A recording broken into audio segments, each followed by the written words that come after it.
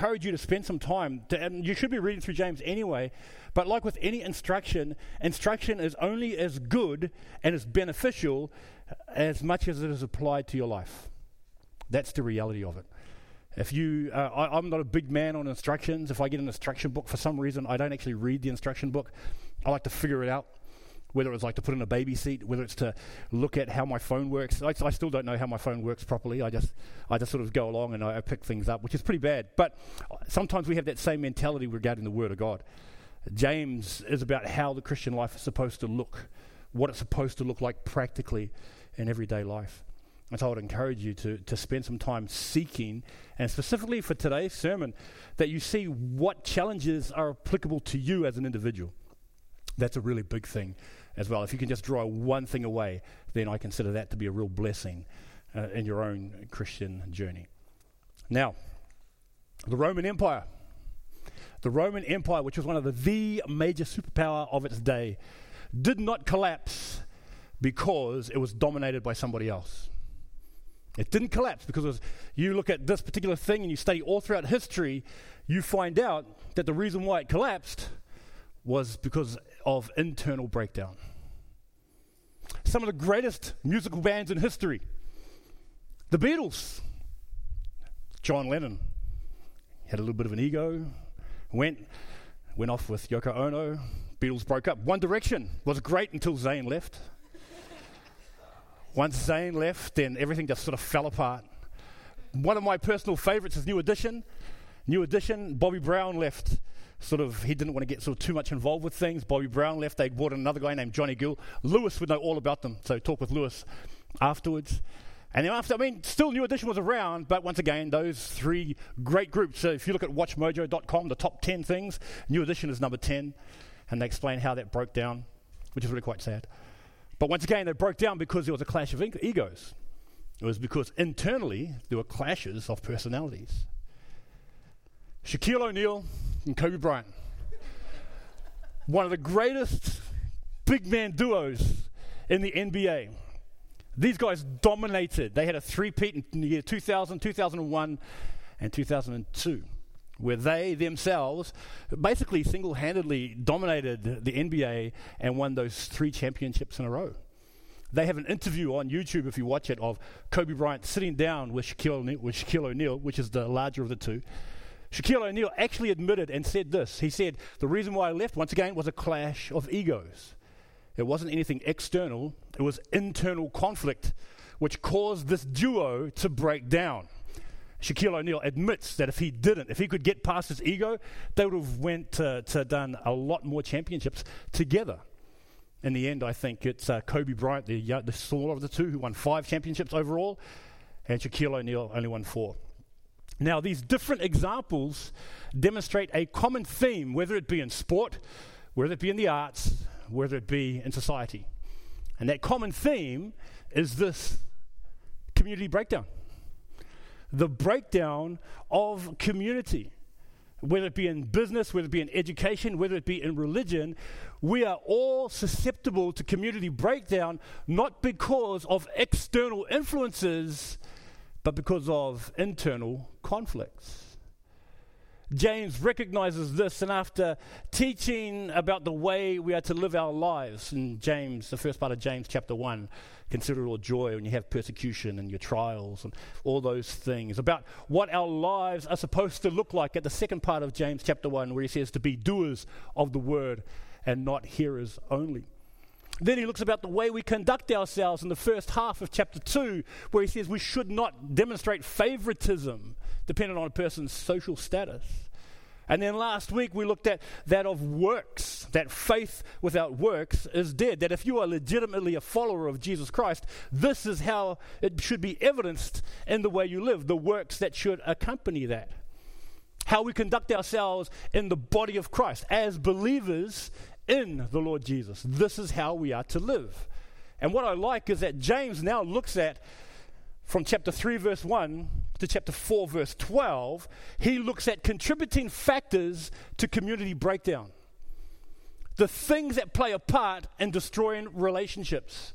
The thing that plays a part that can cause the likes of, say, church splits or disagreements or anything like that.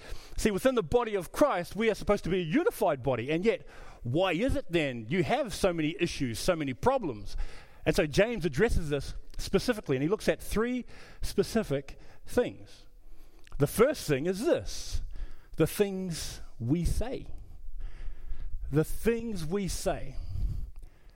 I'm going to open in a word of prayer, and then we're going to look at this. We're not going to read big passages together, but we're going to look at this one thing at a time. And I pray that we can draw something about ourselves and about us as a body of believers. Father, we thank you so much for this morning, and we thank you for your word.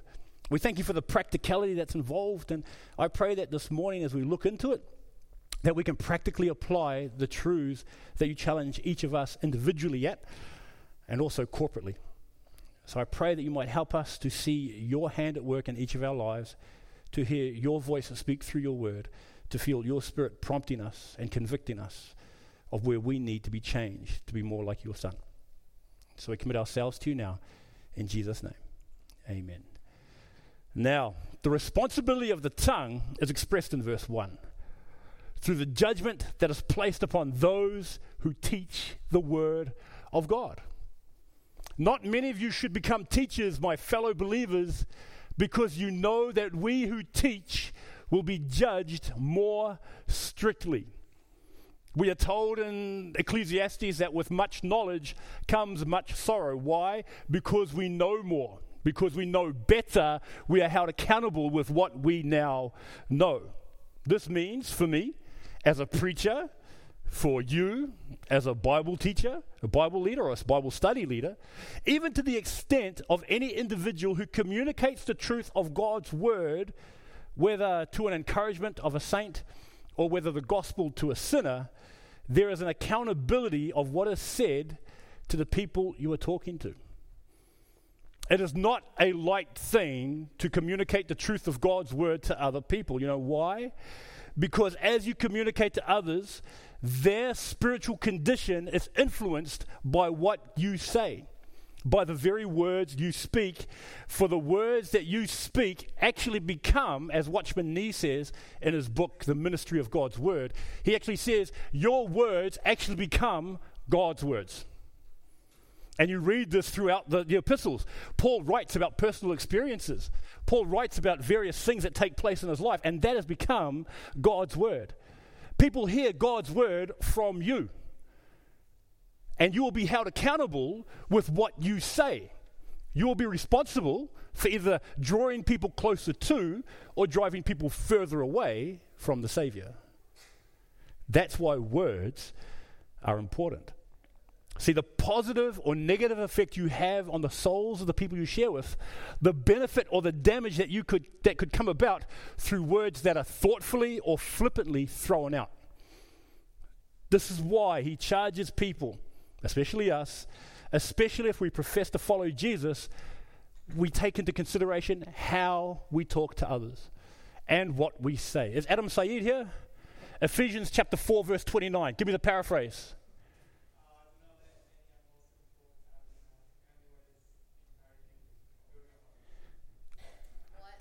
Do not let any unwholesome talk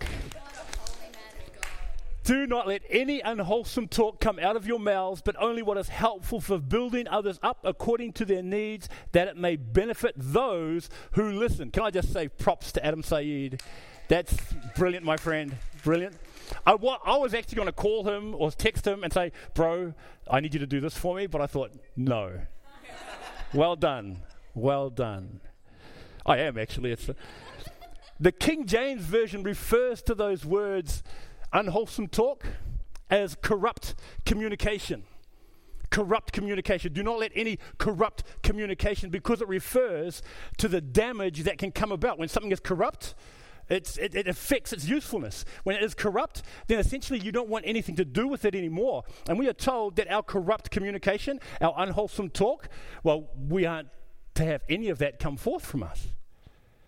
And James refers to it this way. This is the image that James gives of what the tongue is likened to. And this is verse 5 and 6. of chapter 3. The tongue is a small part of the body, but it makes great boasts. Consider what a great forest is set on fire by a small spark. The tongue also is a fire, a world of evil among the parts of the body. It corrupts the whole body, sets the whole course of one's life on fire, and is itself set on fire by hell. We live in a country full of forest fires that start off with something small. You see the damage. Now, sure, it's great. You have a small fire, it brings warmth to the soul. On a cold day, sitting in front of an open fire is lovely. When uncontrolled, it tears apart whole communities. When uncontrolled, it destroys homes and takes lives. That's what happens when a fire is left uncontrolled. That is how James describes our tongue. Our tongue and the things we say can destroy lives, can take lives, can tear people down. That is what our tongue is capable of. Something so small can cause a whole bunch of destruction within the body of Christ. It can destroy and break down communities, which is exactly what Satan wants. You see, a tongue, believe it or not, is indicative of who you are and where you are at in your relationship with God. James continues the theme of this importance of action demonstrated in the act of what we say. We talked about last week faith and works, that as faith without works is dead. Well, that's the same thing. Your words, those are your works. And this is indicative of who you are. And we see this in Luke chapter 6, verse 45. We read this. This is what Jesus taught about what the tongue represents.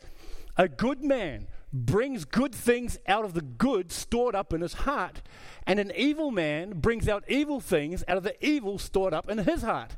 For the mouth speaks what the heart is full of. The heart speaks what the mouth is full of.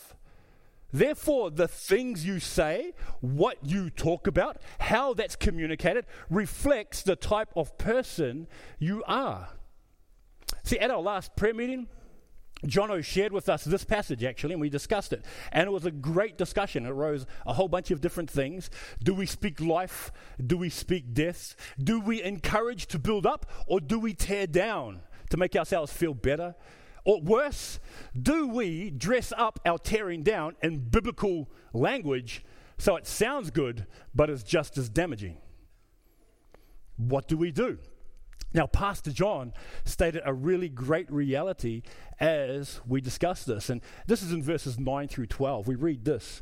With the tongue we praise our Lord and Father, and with it we curse human beings who have been made in God's likeness. Out of the same mouth come praise and cursing. My brothers and sisters, this should not be. Can both fresh water and salt water flow from the same spring? My brothers and sisters, can a fig tree bear olives or a grapevine bear figs? Neither can a salt spring produce fresh water. And Pastor John, when he shared with us this observation, it was an indicator. What we say, how we say it, is an indicator of our closeness to or our distance away from our Savior. James states plainly that a salt spring cannot produce fresh water, and vice versa. A fresh water can't produce salt spring, which means we may be, one, not as close to God as we think, or two, not even a Christian at all. You see, what we say indicates who we are. What we talk about indicates what's important to us or what we value. Therefore, if I'm spending all my time, if I'm speaking insults or sarcasm or tearing down continually or complaining all the time at things that are irrelevant, well, then that reflects what my heart is like. And I really enjoyed what Pastor John shared. The issue is not the water itself. The issue is the source. That's the issue. And it's not a matter of dealing with the symptoms of what flows out. Rather, it's dealing with the source of where it originates. That's the difference. And that's the challenge. Now this means we may be guilty of breaking down our community through the voicing of our disagreements with others instead of the person we should be talking to. I shared this at the leaders retreat. I've shared this with some other people in the church. This is one of the things that happens within churches. When stuff goes on and people talk, and it's a problem or it's an issue or anything like this, there's a lot of talk amongst the church, amongst the individuals. And you sit down and you go, okay, I want to talk with this brother, I want to talk with this sister. And then when it finally comes to me, it's been through a majority of the church, and they come to me and say, hey, pastor, fix it. I'm like, wow, okay, what's going on? Well, I spoke to this person, I spoke to that person, this person said this person said that, and we reckon this should be done. I said, why didn't you come to me first? If I'm the issue, if I have a problem or I'm able to do something, why do you wait till you've spoken to 25 other people first before you come to me? What can I do now instead of what's called damage control? I'll get a Band-Aid, slap it on, and hope for the best. No. This is where we, as the family of God, this is where we need to work, and the scriptures speak about this, against gossip. We need to work against gossip. If you're talking about somebody and that person is not in your presence, you know what you're doing? Gossiping. If you're talking about somebody and you're not praying for them or going to see them and take an act on that, you're gossiping. You're what the scriptures call a busybody. You're a busybody. Biz. And that breaks down communities. That you start, and what all Satan needs is the thin end of the wedge to cause discouragement, to cause hurt, to cause discontentment. And once that's there, then he just knocks on that wedge more and more and more. So you got to be aware of that. The things we say are important. And this is what I find fascinating. If you look at verse 2 of chapter 3, which I really like, it's the reality of what we're like as people. It says, we all stumble in many ways. We do. I am not perfect. You are not perfect. We all stumble in many ways. But what's described here as a perfect man is not conduct, is not action. You know what it is? It's how they hold their tongue. We go, anyone who is never at fault in what they say is perfect, able to keep their whole body in check. That's fascinating. A perfect man is not somebody that looks good, like Brad and Ash and Lewis, who were up here last week. It's not a man who looks good, like they may look good physically, but what do they say? That's how God describes a man that is perfect. Why? Because of the abundance of the heart, the mouth speaks. Why? Because Jesus says it's not what goes into a man that defiles him, but what comes out of a man. Why? Because what comes out comes from the heart.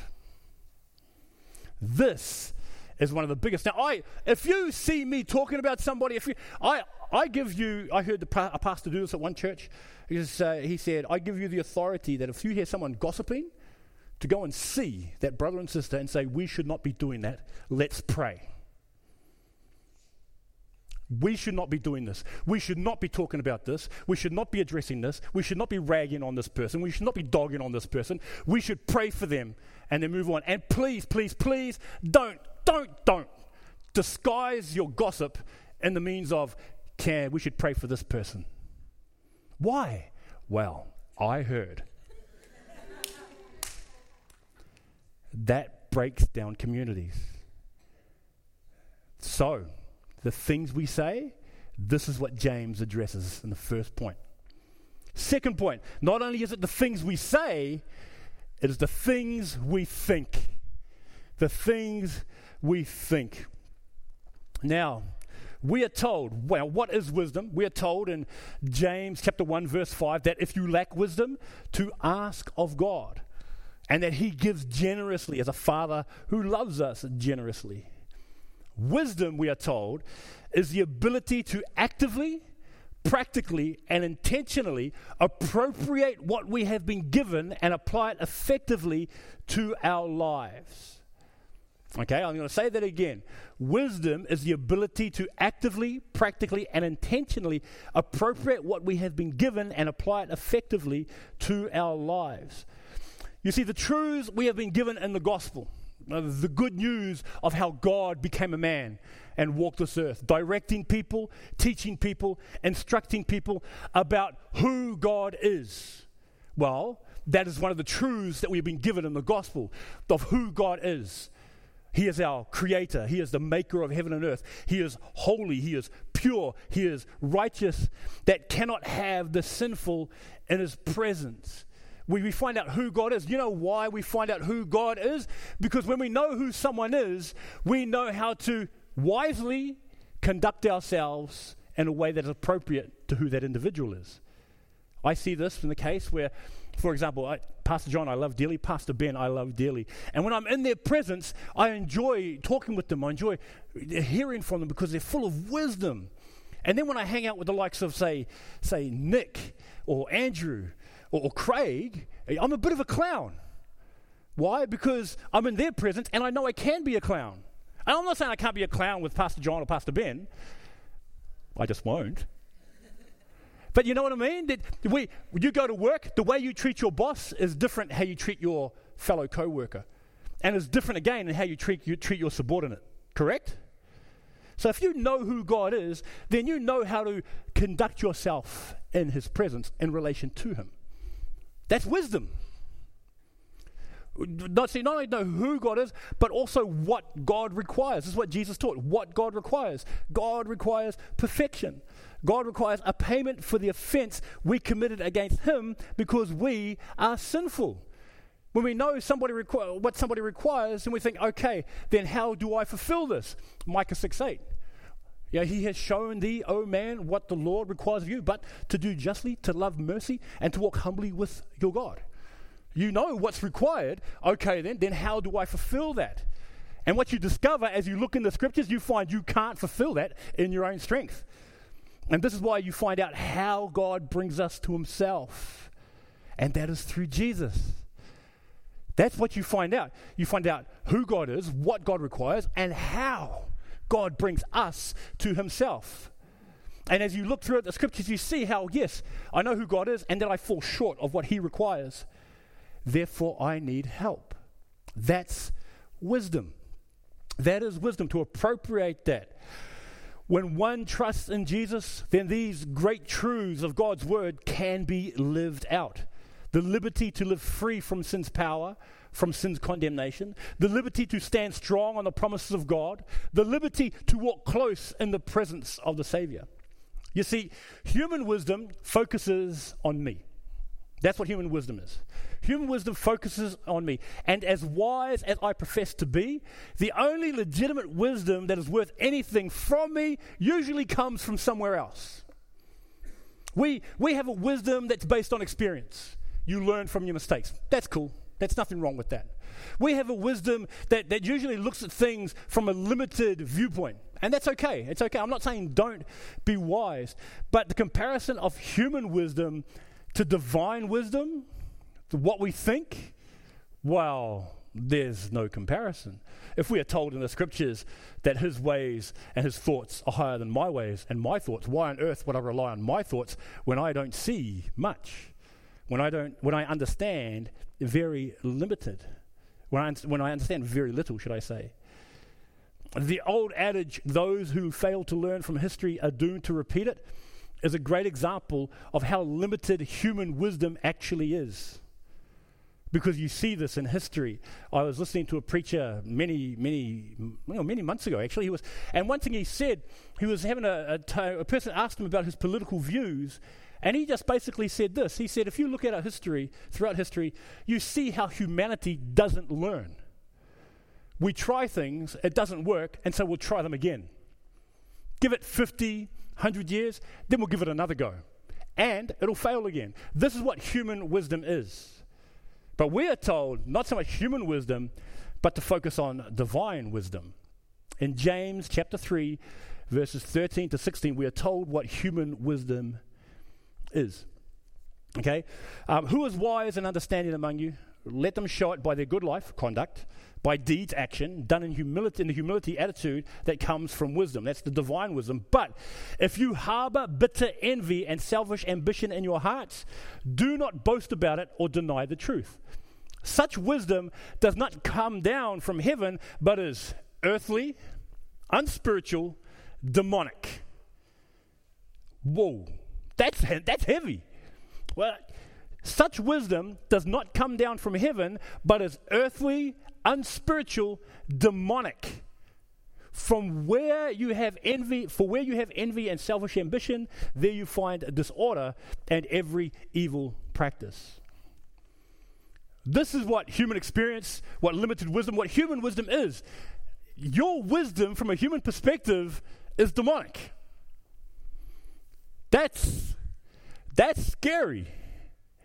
Why? Because it focuses on me. It focuses on me. It focuses on my limited capacity to achieve.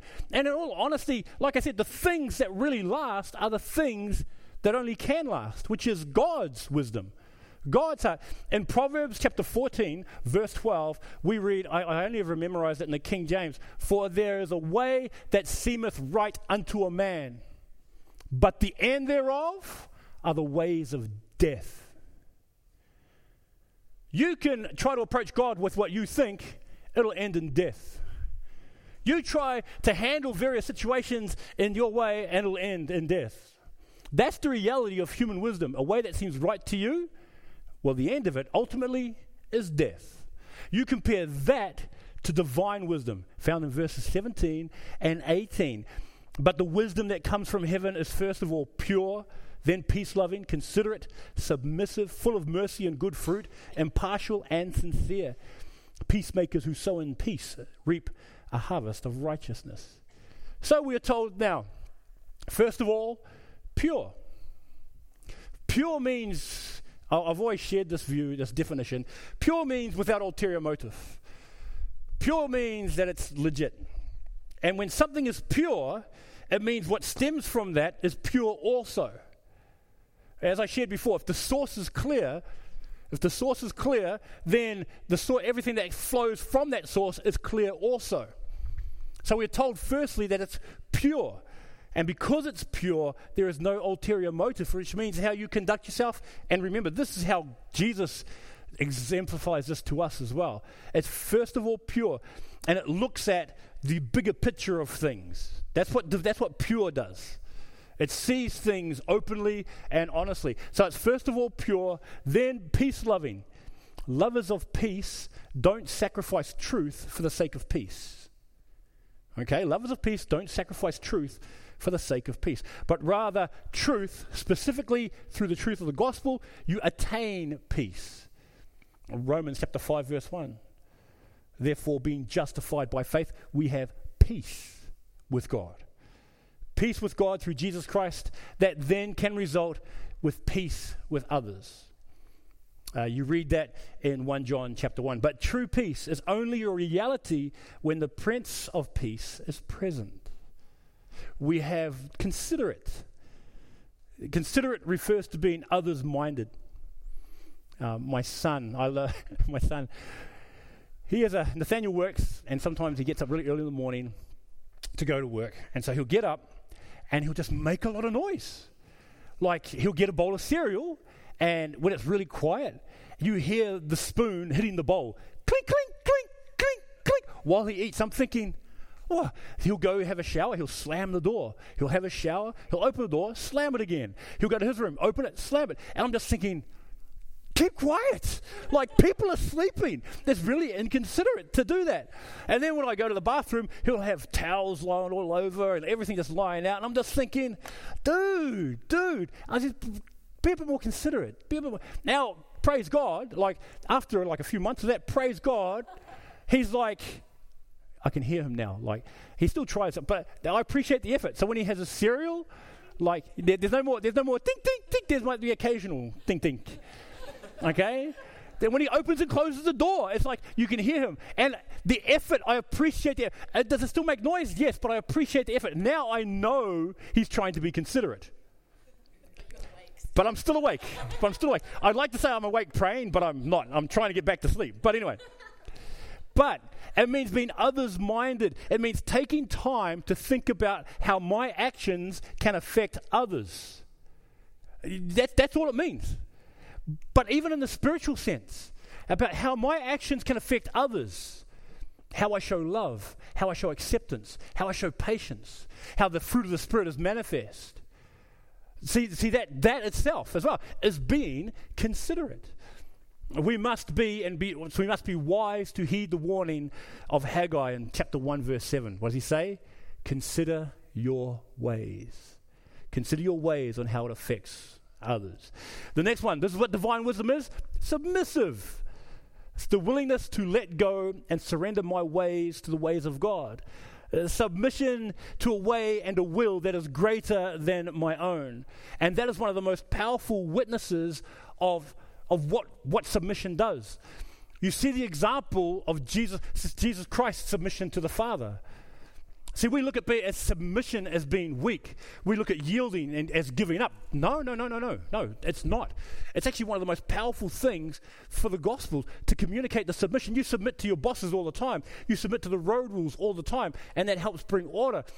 But you're told in the scriptures in Corinthians that if a believing wife submits to her unbelieving husband, she can bring him to the Lord. That's the power submission has. It's not weak. When you hear people say in the scriptures, we are told, the Bible sits there and teaches that a wife has to submit to her husband. Yeah, that's right. To her own husband, not just any husband, to her own husband. Yeah, that's right. You know why? Because that is powerful. Because that glorifies God. Because that magnifies His love and His goodness. And the effect that a submissive wife has to her husband is absolutely amazing. Because then in turn we are told that we are to submit one to another. You can't ever say that submission is weakness, because then you're saying that Jesus Christ was weak. And He is like the manliest man to have ever walked this earth. That is what submission does. That is what submission can do. This is why He prayed, Father, not my will, but yours. That is submission. And because of that submission, we have received life eternal. We have received forgiveness of sin. We have received a purpose in life. We have received, because of His submission to His Father, that which lasts to eternity. That is submission. Then we're told we have full of mercy and good fruit. This is what it is a note that these two are coupled together. Mercy is about having what we deserve, which is judgment, held off. Meaning that we too are to withhold our harsh judgments of others because we are just as deserving of judgment as well. Instead of the abundance of good instead we have this abundance of fruit that comes forth. The withholding of judgment of others, instead have that of the fruit of the Spirit shine forth. The love, joy, peace, patience, self-control, faith, kindness, joy, and gentleness. Impartial and sincere. Impartial, we like to say that we don't judge a book by its cover. Even though we looked at favoritism, sadly we still do. It's happened to me a lot. I still remember the day we had a visitor at this church, and they actually said to me, "Are you visiting too?" And I thought that was really quite nice. I thought, no, I'm actually one of the pastors here. Oh, I'm sorry. That's okay. It was nice. I was really happy with that. Not that I wasn't part of the church. I think it was anyway. Okay, but to be impartial means to see, assess, and do in accordance with how Jesus saw, assessed, and did. Jesus, as we shared before, Jesus didn't see a large Polynesian man. Jesus saw a man in need of saving. Jesus doesn't see an Asian female there. He sees a woman in need of Him. In Matthew chapter 9, we read how He rescued Levi, the tax collector, takes a man and accepts him. We read in Matthew chapter 8 when He heals the leper. We see all these opportunities Jesus took impartially for the glory of God and the extending of His kingdom. He saw sinners in need of saving, regardless of age, gender, or social status. And last part here, sincere. The wisdom of God shines forth through those who are genuine, who are real, normal people, not the false, self-promoting, hypocritical religious leaders of Jesus' day. This is divine wisdom. This is the wisdom that comes from above. If you have a chance to, actually, no, look at Proverbs chapter 3. I like Proverbs chapter 3. I was reading this just this morning, actually. And I like the description of wisdom that is given here. Proverbs chapter 3, verse 21 says this. My son, do not let wisdom and understanding out of your sight. They will be life for you, an ornament to grace your neck. Then you will go on your way in safety, and your foot will not stumble. When you lie down, you will not be afraid. When you lie down, your sleep will be sweet. Have no fear of sudden disaster or of the ruin that overtakes the wicked, for the Lord will be at your side and will keep your foot from being snared. This is the divine wisdom that we have access to in Jesus Christ. But you see, this is why breakdowns in community come down to what we think. And here's one side note. We often think the wrong thing. We often think the wrong thing. Be aware of that. If you think, I can't talk to Joe, I don't think Joe likes me. Well, you don't know that. Come and talk to me. Find out. And I guarantee you, that is not the truth. I'd say I would like you. Well, most of you. Okay? But yeah, no, I think, but find out. Don't, and see, this is what Satan does. Satan starts whispering in your ear, don't talk to Sister Eng Hong. You don't want to go there. Yeah, you know what I mean? And then you sit there and you go, should I? No, I won't. And then Satan will sit there and whisper, because that's what he does. He'll whisper to start causing dissension amongst the ranks. I don't like Eng Hong. Why? I don't know. I've never actually spoken to her. Well, that's ridiculous. That's stupid. Come on. This is how communities break down. One, by the things that we say. And can I just say, thanks, Julie, for sitting next to Auntie Eng Hong. I appreciate that. But this is the reason why, okay? The things that we say, that can break down communities, and the things that we think, that breaks down communities as well. The third one, the things I want. The things I want. James chapter 4, verses 1 to 4 says this. What causes fights and quarrels among you? Don't they come from your desires that battle within you? You desire but do not have, so you kill. You covet but you cannot get what you want, so you quarrel and fight. You do not have because you do not ask God. And when you ask, you do not receive because you ask with wrong motives, that you may spend what you get on your pleasures. You adulterous people, don't you know that friendship with the world means enmity against God? Therefore, anyone who chooses to be a friend of the world becomes an enemy of God. How's this for a diagnosis of the church in the modern day? How's this for a cause of relationship breakdowns, church splits, and ruined testimonies? Remember, James is writing to Christians, and he refers to an aspect of our Christian journey that we acknowledge but very rarely take responsibility for. You see, the cause of fights, the origin of arguments, is not the devil made me do it. The cause of arguments and the origins of these fights, Naya, is not because they did this to me. No, it's the selfishness and self-centeredness of my own heart that is in the middle of such things. Much like a dysfunctional marriage or family, one wants what one wants at the expense of the other. And so this blinds an individual to the truth of what's really going on. And what I find fascinating is that this same mentality is even transposed into our relationship with God. This is the reason why he condemns the whole idea of prayer. You ask and receive not because you ask with wrong motives. Someone calling me? Yeah. Okay. No worries, bro. Yeah. Hello. Oh, dear. Record it and see who's saying what they're saying. Okay. But see, and this is what happens when we get like this. One wants what one wants, and it doesn't matter it's not what I can do for you. It's like, what can you give me? How can you bless me? What are you doing? There's a sense of entitlement, which is a really big word nowadays, especially with millennials. The whole idea of entitlement. I deserve this. You owe me. You need to give me this. And this is transferred even into one's relationship with God. You owe me, God, because I went to church on Sunday. You owe me, God, because I go and I serve every week faithfully. You owe me, God, because I went to prayer meeting once a month. And we have this whole mentality. You know what God owes you? Nothing. Nothing.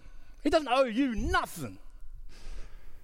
But what he's done is he's actually said, I want you to be a part of it. What we deserve is hell. That is what we deserve. We deserve judgment. That is what we deserve.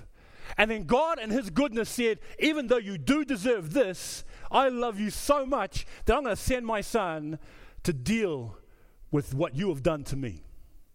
That's what I'm going to do.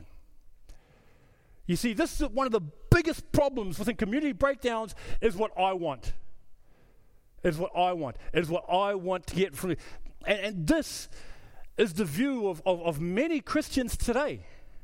Of many Christians today. If you look at and view your own relationships in your own life and you have dysfunction in those relationships, you need to actually assess, what is my part in causing this? How am I affecting this relationship? What is the damage that I'm doing? Because essentially, if you are this entitled mentality, especially in the church or even in your relation with God and in the kingdom of God, if this is your mentality of what do you give me, what can you give to me, what can I take from you to make me feel however I want to feel, then you are what's called a Corinthian Christian. You are a carnal Christian. Look at 1 Corinthians chapter 3 for that one. But yeah, it says, Paul says, I can't write to you. I can't talk to you as like you're grown up. You're a baby. You're a baby. What does a baby do? Baby's hungry. Wah, feed me. Baby's tired. Wah, put me to bed. Baby wants to go somewhere. Wah, I want that. That's essentially what we are as Christians.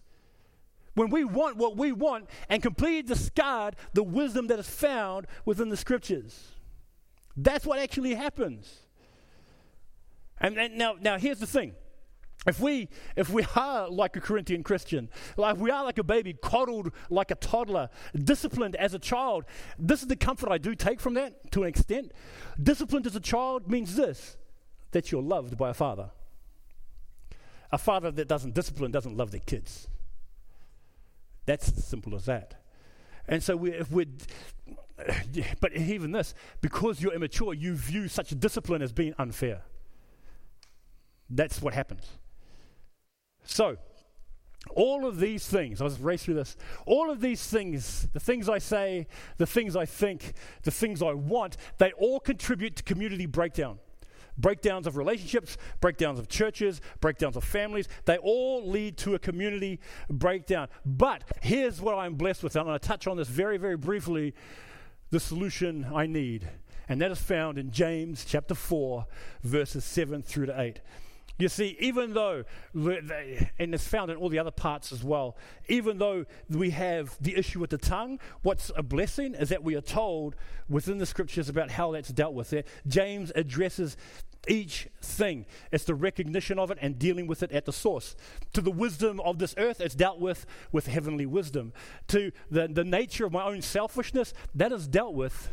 Actually, all three of them are dealt with these verses here, these realities. Submit yourselves then to God, resist the devil, and he will flee from you. Come near to God, and he will come near to you. Wash your hands, you sinners, and purify your hearts, you double-minded. Firstly, submit. I've already spoken about that before, so I won't take too long. But it's the act of willfully yielding my desire to something or to someone else. It carries such negative connotations, but to submit to an authority, is the safest place to be. By submitting to God, it's the wisest of choices, and it's also the safest of choices. If I'm going to need medicine, I ask those who are qualified in medicine. I go to a doctor, Danny Christmas, Sarah Young. If I need my shoulder, when my shoulder was in pain, then I go to someone to help me out. And Andos, props, he helped me out with my shoulder and fixing it up using his physiotherapy skills. If my toilet is blocked, I'll go see Pastor Roger because he's a plumber by trade. So, in each of those cases, I submit to their wisdom and to their experience. So then, why would I question my Creator the one who gave me life, and refuse to submit to him who knows every hair, well, no hair on my head, who knows every hair that's there, who knows every aspect about me. Why would I not submit to the power and authority Jesus had, like he did in his earthly ministry, the way he submitted to his Father? That just makes sense. It's the wisest place to go. It's the safest place to go. The next part is to resist. Resist the devil. That's a willful choice, that of resistance. Standing against an enemy. The confidence we draw from these two choices is because we submitted to God, his will, his ways, his power, then on his authority, the resistance to the devil and the power of the Holy Spirit, and the power of the Holy Spirit results in him fleeing from us. This is what's really neat. When you have someone to stand on, someone to stand with, something to stand on, something that gives you security and power. It's like someone trying to push me over. If someone faces me and tries to push me over, and I'm standing like this, you can't do it. Front on. Wow, that's echoey. You can't do it. This is what the reality is. Resisting the devil when you have something like this to hold you up is impossible. No one can defeat you when you're like this. I could get all of you guys to try and push me over while I'm standing against this wall, and you'll get nowhere. You'll get nowhere. Now you'll be cheeky, you'll try to pull me off to the side or anything like that, but no, you're breaking the rules. But that's what we have. See, the reason why we can resist the devil, because our wall is our Savior. Because the authority is his. The support is his. The power is his. Everything is his. We stand there and we say, "Get thee behind me, Satan." And you know what he has to do? He has to do it. And you see this. You see this evidenced by the way Jesus demonstrated it in Matthew chapter 4 when he was tempted in the wilderness. That is what we have to resist the devil, and he will flee. And I'm going to close on this part here. Come near to God, and he will come near to you. See, we've looked at several things that can break down community. We've looked at just a small part of the answer, that of submission and resistance. That it's upon him. We submit to God and we resist the devil. And we're given this wonderful privilege. We're given this wonderful privilege that if we come near to God, he comes near to us. He comes near to us. See, I like the way that King James puts it. It says it draws near. He draws near to us in response to us drawing near to him. I know at times we feel distant from the Lord. I know sometimes we feel alone or isolated from our Savior. And the thing is, when we feel alone and isolated from our Savior, we also feel alone and isolated from the saints. But the words here are plain and cannot be misunderstood. You come close to him, he comes close to you. You draw near to him, he draws near to you. You move toward him, he moves toward you. Not away from, toward you. And think about that. And I see this when I was with parents. When parents are getting their kids to walk and they start walking. And it's a wonderful scene, especially if you haven't seen your child in a while, when you move towards your child and they move toward you. And it warms your heart. I remember one time when Nathaniel was young and he saw me and he came running and I went, "Oh, son." And I bowed down to grab him and he stopped this close and he walked away from me. And I'm like, But the fact that he came to me, this is our Father to us. Our Father to us who sees us coming near to him and he says, "I want to come near to you." Because if that's where you want to be, that's where he wants to be. He wants to be there too. Drawing near starts, as shared in yesterday's devotion on the devotional wall, starts with drawing near. If you look at Proverbs chapter 2, verses 1 to 5, I mean, although it's talking about wisdom, the joy is this. It comes with submission to the... I won't read through it, but if you turn to Proverbs chapter 2, it starts, we are told in verse 5 about, then you will understand the fear of the Lord and receive the knowledge of it and understand the knowledge of God. Okay, that's what it says. See, but the then comes from what's preceding. The then, it starts off in verse 1 of accepting and storing up God's word. The then starts from turning your ear and applying your heart. in verse 2. The then starts with calling out and crying aloud. The then starts with looking for and searching out the things of God. See, it's when you do those things, then you will understand. Then you will find. It is then, and this is what our Lord invites us to. See, this, even though we experience community breakdown, yes, the way community breakdown is overcome, it's overcome by submitting to God, by resisting the devil, and by drawing near. That's where the answer, that's the answer we need. So I don't know which of these God may have burdened your heart with, whether it might be the way you talk to people and the attitude you have around certain things. I don't know whether it's the things that you think about people. I don't know whether it's your own selfishness and self-absorption that might be the cause of community breakdown or of relationship breakdown. But I do know this. That is not what our Savior wants. That is not what the body of Christ is to look like. As opposed to having things fall apart internally, may we, as the people of God, focus on submitting, resisting, and drawing, and watch what God does with this group of believers in the world today. So we won't close with a song. I would like everyone to be upstanding. I'm about to close in prayer. While I pray, if I could have the prayer team out the front as well. And if you want to be prayed for this morning after I close, please come forward. Don't be shy. We would love to pray for you this morning. Even if it's about relationships, we want to pray for them. And if it's about the things that you think about and the things that you dwell on, we'd love to pray for that. If there are issues going on in your life or relationships that you want to restore, we would love to pray for that. If it's about your own personal relationship with your God and that you've drifted off for whatever reason, then we would love to pray for that. The reality is we would love to pray for you this morning, because in submitting to Him, we'll see what God will do. Let's pray. Heavenly Father, we thank you so much for the words found within the book of James. Father, there is so much there, and I pray you firstly burden our hearts to delve into the Scriptures, to delve into your word, and have you speak to us through what we've heard today and through the words written in the pages of the Scriptures. I pray, Father, for us that we will not be a community that will break down because of the things that we say flippantly. They will not break down because of the things that we think about other people or whatever it might be. That it will not break down because of things that we want and our own selfish desires. But rather, I pray that we as your people will submit to you. That we will submit to you as you submitted to your Father. That we will resist the devil, and on your authority and in your power and by your Spirit, he will flee from us. That we will draw near to you, comforted by the promises that you will draw near to us. Father, we are comforted by such realities, but as we have heard time and time again, such realities mean nothing if it doesn't affect our lives, that if it doesn't challenge our hearts, that if it doesn't stir us to do something about it.